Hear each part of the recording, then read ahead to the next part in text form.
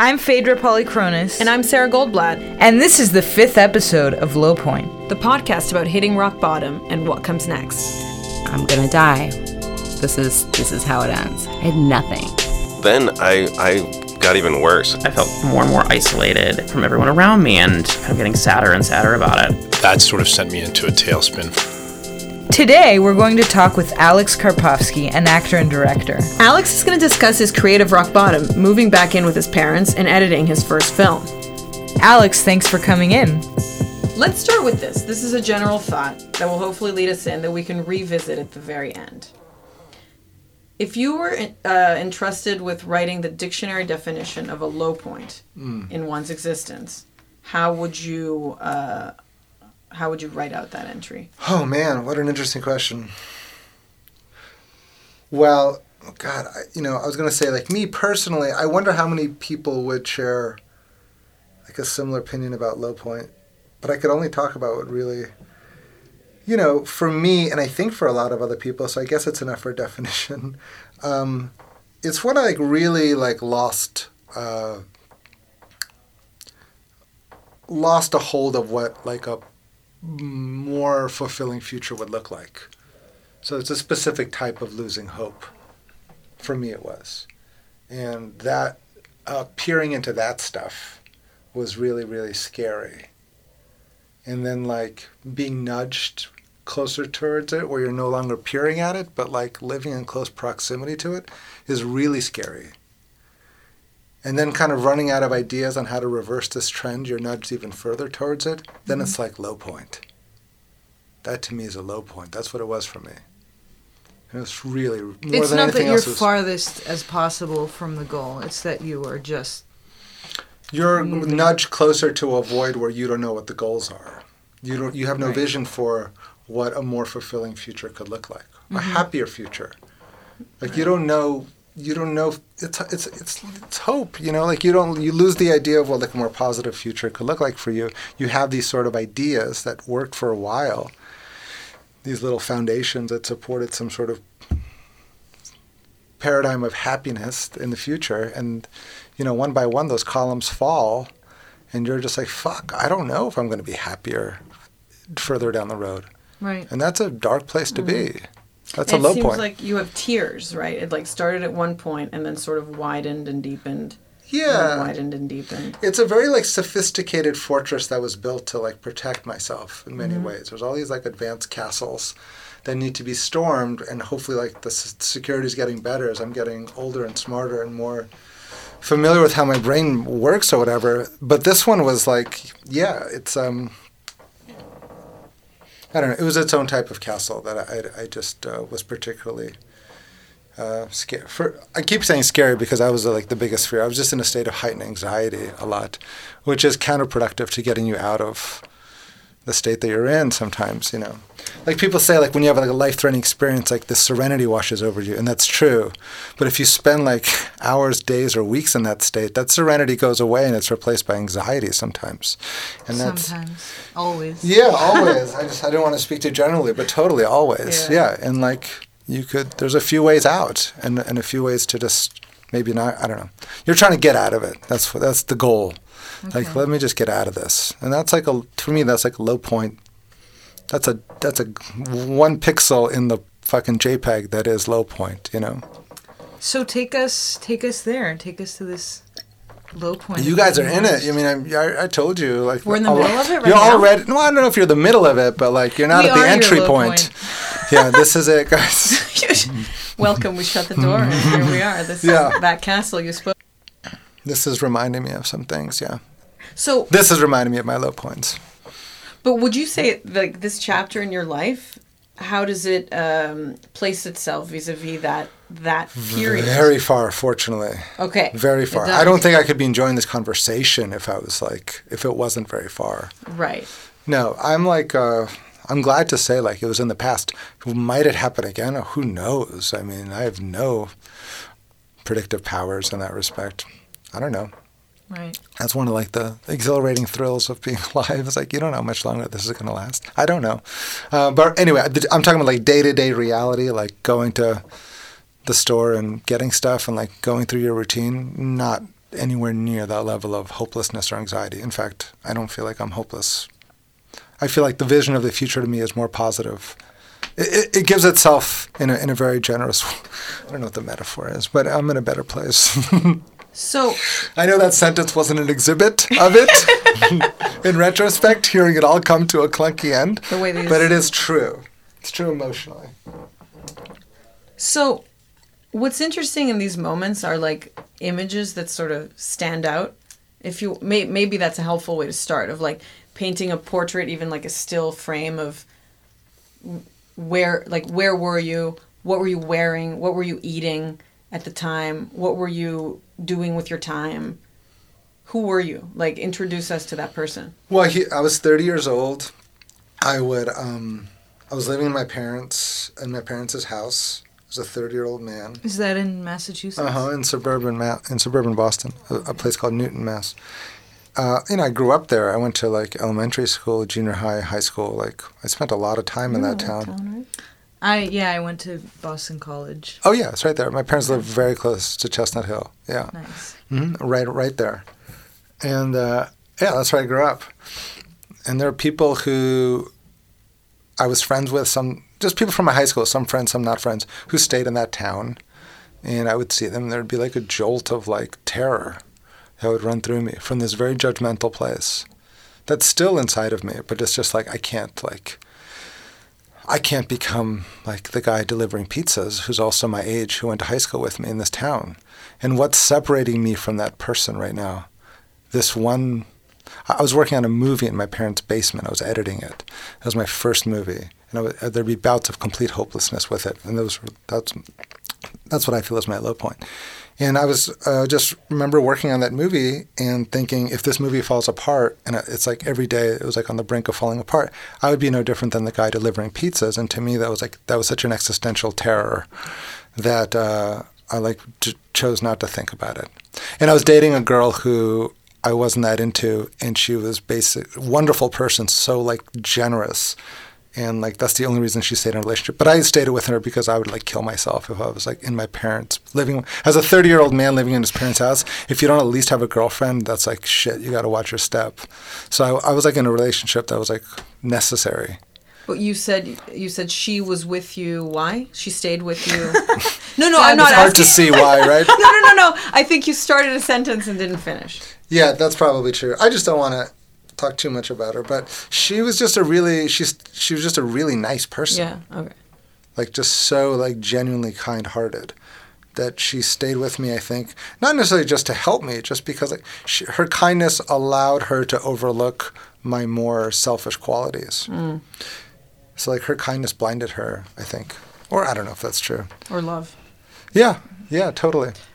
Yeah, I mean we loved each other. We would tell each other, I love you all the time. And when I first said it, I meant it. And for the first few months, I definitely meant it. Anyway, this is a different interview show. Let's stay on point. Let's stay on point. So let's stay on point. You're in the speaking chorus. Yeah. I mean, no, I'm learning about the good cop, bad cop stuff. There's nothing. This is what I get. These are data points for me. So you're in the basement. You're editing a film, your first film. Yeah, and it took forever. Yeah. And you're hanging on by a thread. Yeah. Are you having dinners with mom and dad? Sporadically. Is mom doing your laundry? Yes, I think so. Okay. Did you have a routine? Yes, and it was actually like incredibly pleasant after a while. But it took a while to like be okay with it. But it had this sort of like narcotic effect. I would take naps at the same time every day and have lunch. The naps were so deep and blissful. How European. Huh? How European. I was just narcotized by my routine. And I'd play basketball every day at 5:30 at this gym that I found with like just animals. Like this total different like circuitry in my brain would just fire for 2 hours. Can we back up though? How did you end up at your parents' house? Yeah, what happened in your 20s? Oh, I don't know how to consolidate that. Let's go way back. How, That's a decade of my life. It's like, how were your 20s? I mean, Jesus Christ. Like, can we hang out for 4 months and I can tell you? That's a big question. No, I'm just wondering, I mean, did you feel defeated the minute you moved into your parents' house? Yeah. Or was it slowly there was fear washing over you as you realized that you weren't going to leave anytime soon? Well, the thing was, I was living in New York and Boston's only 4 hours away, and I sometimes had a car.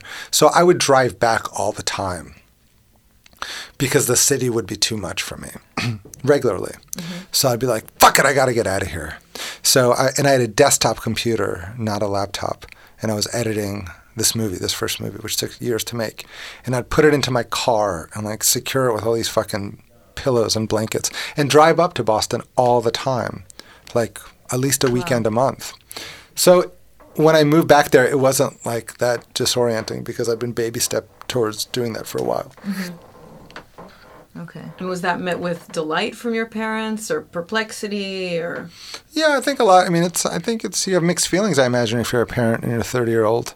You know, there's like compassion, there's support, there's also like a firmness that needs to play. So like you can't get your child doesn't get too comfortable.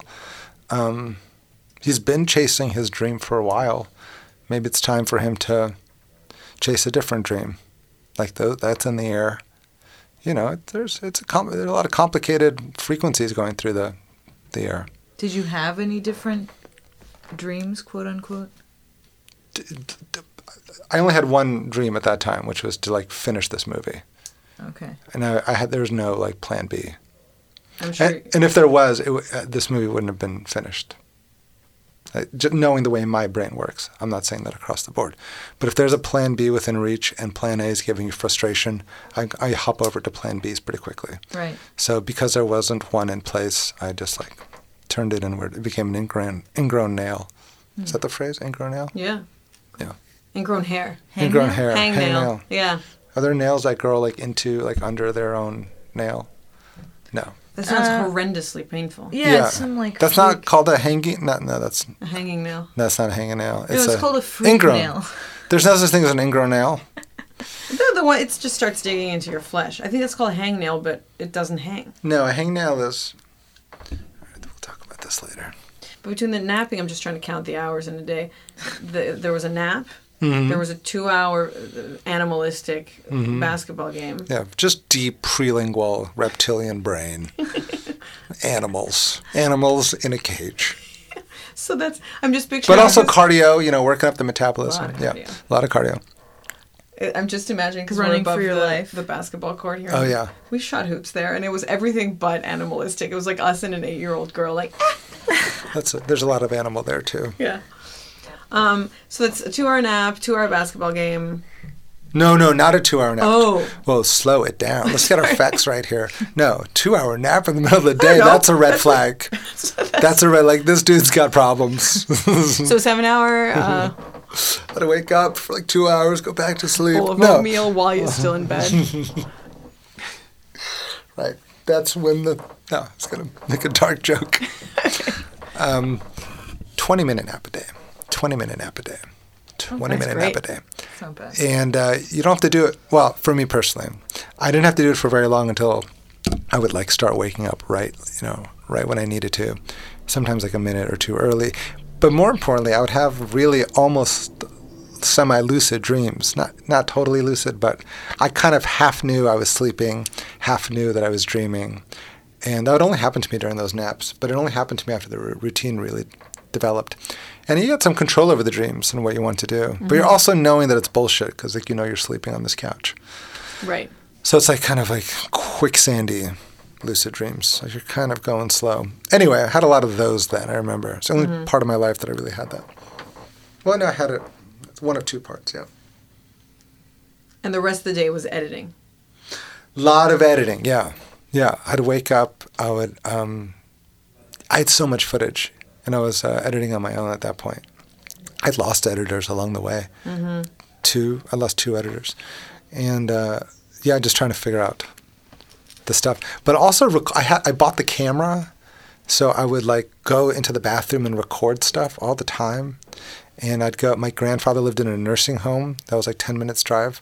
So me and my mom would always go into the nursing home because my character gets institutionalized. And I was like, I can't fucking rent a hospital. So I'd sneak into the nursing home with a camera, and my mom would videotape me like in the nursing home as though I'm like a mental patient.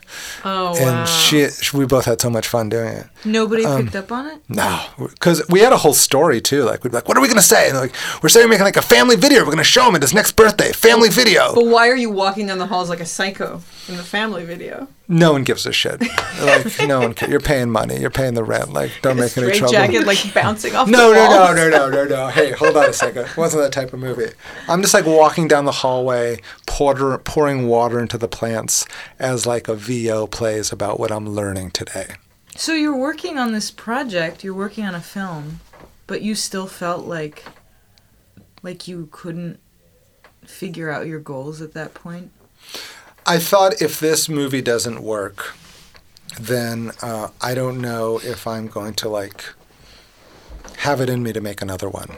And if I don't make another one, then like, what am I doing with my life? Right. Like, this is what I spend so much time doing. It's what I've been talking about doing for a while. So if it falls apart, like, I'm not like positioned to like, I don't have another idea. Let's begin with that. And even if I did, like, I'm not positioned to execute another one. I got the money I was working as an editor in my 20s, my mid to late 20s, for a company that does industrial videos, corporate videos. And so I learned how to edit, and they had equipment. And with their equipment and their cameras, their microphones, and their money, they gave us some money to do this. They flew 4 of us to Minnesota to shoot the movie. And they paid for airfare and car rental and food and hotel. And they gave us a very small budget to make the movie. So like, that's amazing. So lucky. Yeah. They were so nice, and I got so lucky that I worked there. They threw like thousands of dollars. I didn't have any money at all. So like, I was like, this isn't going to happen again. Like, no one's going to give me like $10,000 again to make something. Like, I shit the bed. Like, I fucked up. So that anxiety was sort of swirling around. So like, there'd be a lot of frustrations with the movie, and I'd be like, fuck it, it's a broken, I can't figure it out. Just get so angry and throw these hissy fits. I went through 4 keyboards. You smashed them? I would smash keyboards. Wow. I don't get I don't get like road rage. The only rage I get is tech rage. I don't know why. But like, if a machine is not working like that, I'll like hit the machine. I like lose it. I don't hit anything else. Like, I've never hit a person or an animal. I just hit like machines. Does it happen with phones? I've smashed. Yeah, I got the first like one of the first smartphones was like a Sprint. Fucking can't remember. Such an expensive phone, and I took a butcher knife to it on my friend's like cutting board. My friend Brian Spinks' cutting board in Brooklyn. I just smashed it with the butcher knife. This is gonna be a problem. Because a girl didn't say what I wanted her to say in a text. Well, I've thrown phones. Well, this is going to be a problem when, sooner or later we're going to have artificial intelligence, robots walking around on the streets. Like, people have like different triggers. Like, some people hate cops. Some people, like, I'll have a trigger for robots. It'll be like my rage trigger. It'll be every single person and thing you ever That's why they will lock me up. Yeah. Like, as soon as I go out, I just start getting violent. Yeah. Like, I will destroy any fucking robot in front of me. It's going to be tricky. Yeah. Wow. I'm not going to take the adjustment well. Who knows how smooth that transition's going to be. Yeah, that might not be such a smooth transition. So 4 keyboards. I smashed these keyboards on my desk. They were multiple bangs onto the desk. Can't remember. You go into a red out. Yeah. Like, you don't even know what's going on. God, it feels so good just imagining that. It's a release. The bummer. There's 2 bummers to it. Well, there's 3. One is you lose a keyboard. Right. 2, there's a lot of cleanup because the keys fly everywhere. Oh. Everywhere. The old, not this fancy keyboard we're looking at now. These keys would fly. No, these keyboards weren't around. The ones with the deep. Yeah, deep cuts. Yeah. Deep cuts. Yeah. Those go everywhere. And one keyboard I had black keys, and like all the room was dark. You just couldn't find this stuff. And then you'd go to the Apple store, and like they almost know you by now. They're like, tough day in the editing room. They didn't say that but that's what was on their faces in my mind. So like buy another one. I finished, just to kind of flash forward for a moment, not to get out of this pocket entirely if you don't want to, but a few years later, I finished the movie. It does fine. It plays at film festivals. I get to show it around the country. It doesn't get into huge film festivals, but at least it's not living on my hard drive. So I was like, oh, great. It's better than nothing. And then we finally brought it to Boston, and we whipped up a big crowd to show it at this movie theater. It was like a sold-out crowd. It was a big night. My parents are in the movie. They helped make the movie. And then in the lobby before the movie starts, my mom gives me a little velvet bag. And I'm like, what's in that bag? And she's like, open it. And I open it, and it were the keys to my keyboard that she collected over the years. She was on all fours picking them up. When I'd go to the Apple store, like in tears, she would go and like pick some up to collect like for a souvenir. Oh my gosh. And gave them to me. Mom, That's so cute. She probably wears one around her neck. She's just a sweet lady. One little key. which letter, I wonder? There's a whole bag Hey. of letters, like a Scrabble bag. Hey, around hey. her neck. Yeah. You guys, I'm getting choked up. Wow, so tech rage.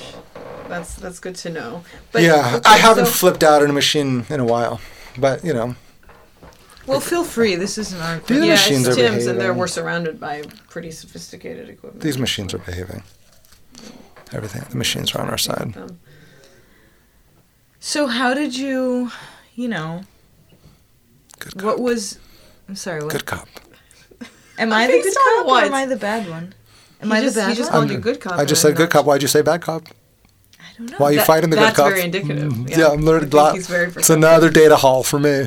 Hauling a lot of you data get in. called good cop, and you're like, why'd you say bad cop? Just learned a lot. Oh, interesting. Just a data avalanche. But I'm not bad cop. That's something a bad cop would probably say. That's a classic bad cop. You're in this pocket, and it's contained and it's dark. At what point is there one glimmer of an opening or of sunlight? I don't remember. There were so many small moments of like. It didn't really happen in big momentous sweeps for me. It was just like, let's figure out this problem. Let's go out and figure out another problem. There was one thing, like there's a few things that I guess I do remember. Like I do remember like being at a party with my friend Brian, who helped me out so much with the movie. Like I would drag him out to shoot with me one weekend a month. And I was like, I'm really stuck on this thing. Like, I don't know how to figure this out. It was a problem that was driving me nuts for like weeks, if not months. And I tried to like create all these editing setups for this part of the movie to work. And like no setup that I could figure out would work. It would all fall apart when we get to this moment. I was like, I don't know how to set this thing up. And we got drunk. Maybe we got high. I think we just got drunk that night. And he basically like really helped me figure out the scene. He basically like treated it like a Herzog movie, like go deep Herzog in this scene, like go on this like. You've How been so? compared to in the reviews I saw. It's all because of like what he told me and Yeah. what we put in the movie. You know, it's like he basically said like. You have to treat like what would Werner do in this situation? It's just like it's the stage for, and like I can't say much more if you haven't seen the movie, but it's like a big battle, man versus nature. At the end of the movie is like Lake versus me, and like that's like the showdown that the movie is like barreling towards, and like treat it like in this big Herzogian way, like the way that Herzog loved man versus nature, like in this sort of playfully epic way, and that like opened up so many doors for me. It made an idea that was so stale completely exhilarating. So that was definitely a moment of like golden sunshine where I was like, fuck, this is Werner. good. This is good. Like let's playfully like do a little playful satire of like what would Kinski do in a Herzog film? Yeah, like how would he deal with this scene? Like he would just go all vainglorious and big and like lost in the big picture of it all. Anyway, that was helpful. You mentioned the word stagnation. That was a big theme, or is that a big undercurrent for you? Source of fear. Yeah, I mean, there's like that thing. It's like I'm sure this is really common, but where I feel like if there's, I don't know how to phrase it exactly. It might be too deep and Too deep for us to understand. it's too deep for you guys. Forget it. Let me just reach for a more shallow thought, so that Just hopefully give you you'll a crumb, understand. Give you a fraction of. It's either too deep in my brain to extract, or it's too big to extract at this time. It's too big for your brain. It's too, yeah. I'm taking the high road by joining you on the low road. Surprise. Yeah. Okay. So, what's your relationship to low points now? I mean,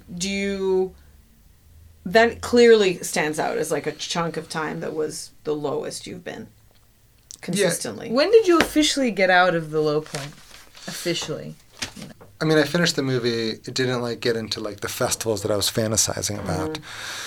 So that was its own like prolonged torment. There wasn't like a sense of accomplishment that I finished the movie. Because I wouldn't finish it until it plays at a festival. I'm nibbling at it until the very last moment. Right. So it's like that'll define when it's off my hands. And even after the first few festivals that it played at, I took 4 minutes off the movie because I saw it play with a lot of audiences, and I was like, oh, this joke isn't working. This whole thing doesn't need to, whatever. So I was, even after like we started playing at festivals, I was still playing with it. And I was like, all right, I got to stop. But the movie's about that. It's a guy who just doesn't know when to stop. Like it was very personal in some ways. It was still a comedy, but I was like, this is a guy who's like, when is it going to be good enough, man? Like, when, and like, when are you going to start sort of creating neural networks or neural pathways between a type of level of fulfillment and something that you can actually accomplish pretty easily and be proud of and have legs to stand on? Anyway, that's the sort of stuff I was thinking of in the low point. And then, when did you discover Los Angeles? 3 or 4 winters ago. Yeah. Was that a big deal? I fell in love with LA so hard. Yeah. Were you just visiting, or? Again, there was like so many mini trips, but I think ultimately like I decided to spend like a month or something after a bunch of mini trips. Wait, what was your question? Yeah, when you fell in love with it. Yeah. I don't remember the exact moment. There was no moment. But it's in the middle, so it was February 3rd. February 3rd, I was rounding this corner, and it was so cold all day, and this blast of sunlight just bolted me. This is how you rewrite history. And I was like, fuck. This is the moment I got to remember for podcast interviews. Fell down to your knees, yeah. This is the moment. I have stories I tell about moving to LA. That I had a flight on April 16th, a one-way ticket from New York to LA, and it was blizzarding that morning. It was like a 6 a.m. flight. It was dark. It was snowing. And I was like, I shook my fist at the sky and said, never again. I had a similar 20% of that is true, but that's my narrative. It's higher than most. With God as my witness. Yeah. High veracity rate. Way higher than my friends. Yeah, well, you need a story, but... I just want to be entertained. Exactly. Just tell me stories. Tell me stories that confuse my own story. That's all. Just take me away from my story. Just for 2 hours, 3 hours at a time. That's all I want a movie to do. That's the dream. Take me away. I like that. That's what we all want. Yeah, I mean, and some people like know how to give it to others, Like great filmmakers know how to do that. Yeah. Yeah. That was the dream. That was the hope.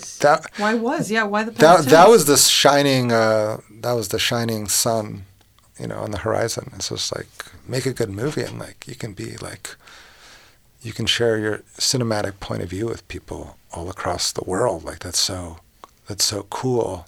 And that's what was guiding me. If I didn't have that dream, I would have killed myself. But there were moments where it would be eclipsed, like I couldn't see it. That's what I was trying to say earlier about low points. Like I have no vision for the future. The sun would go away. And it's just like, fuck. Like, is it going to be dark forever? That's a beautiful build on to your original definition. Yeah. Addendum. It's a nice addendum. It's a great addendum. Thanks. I give great addendums. How do you view in retrospect, view your low points? In retrospect?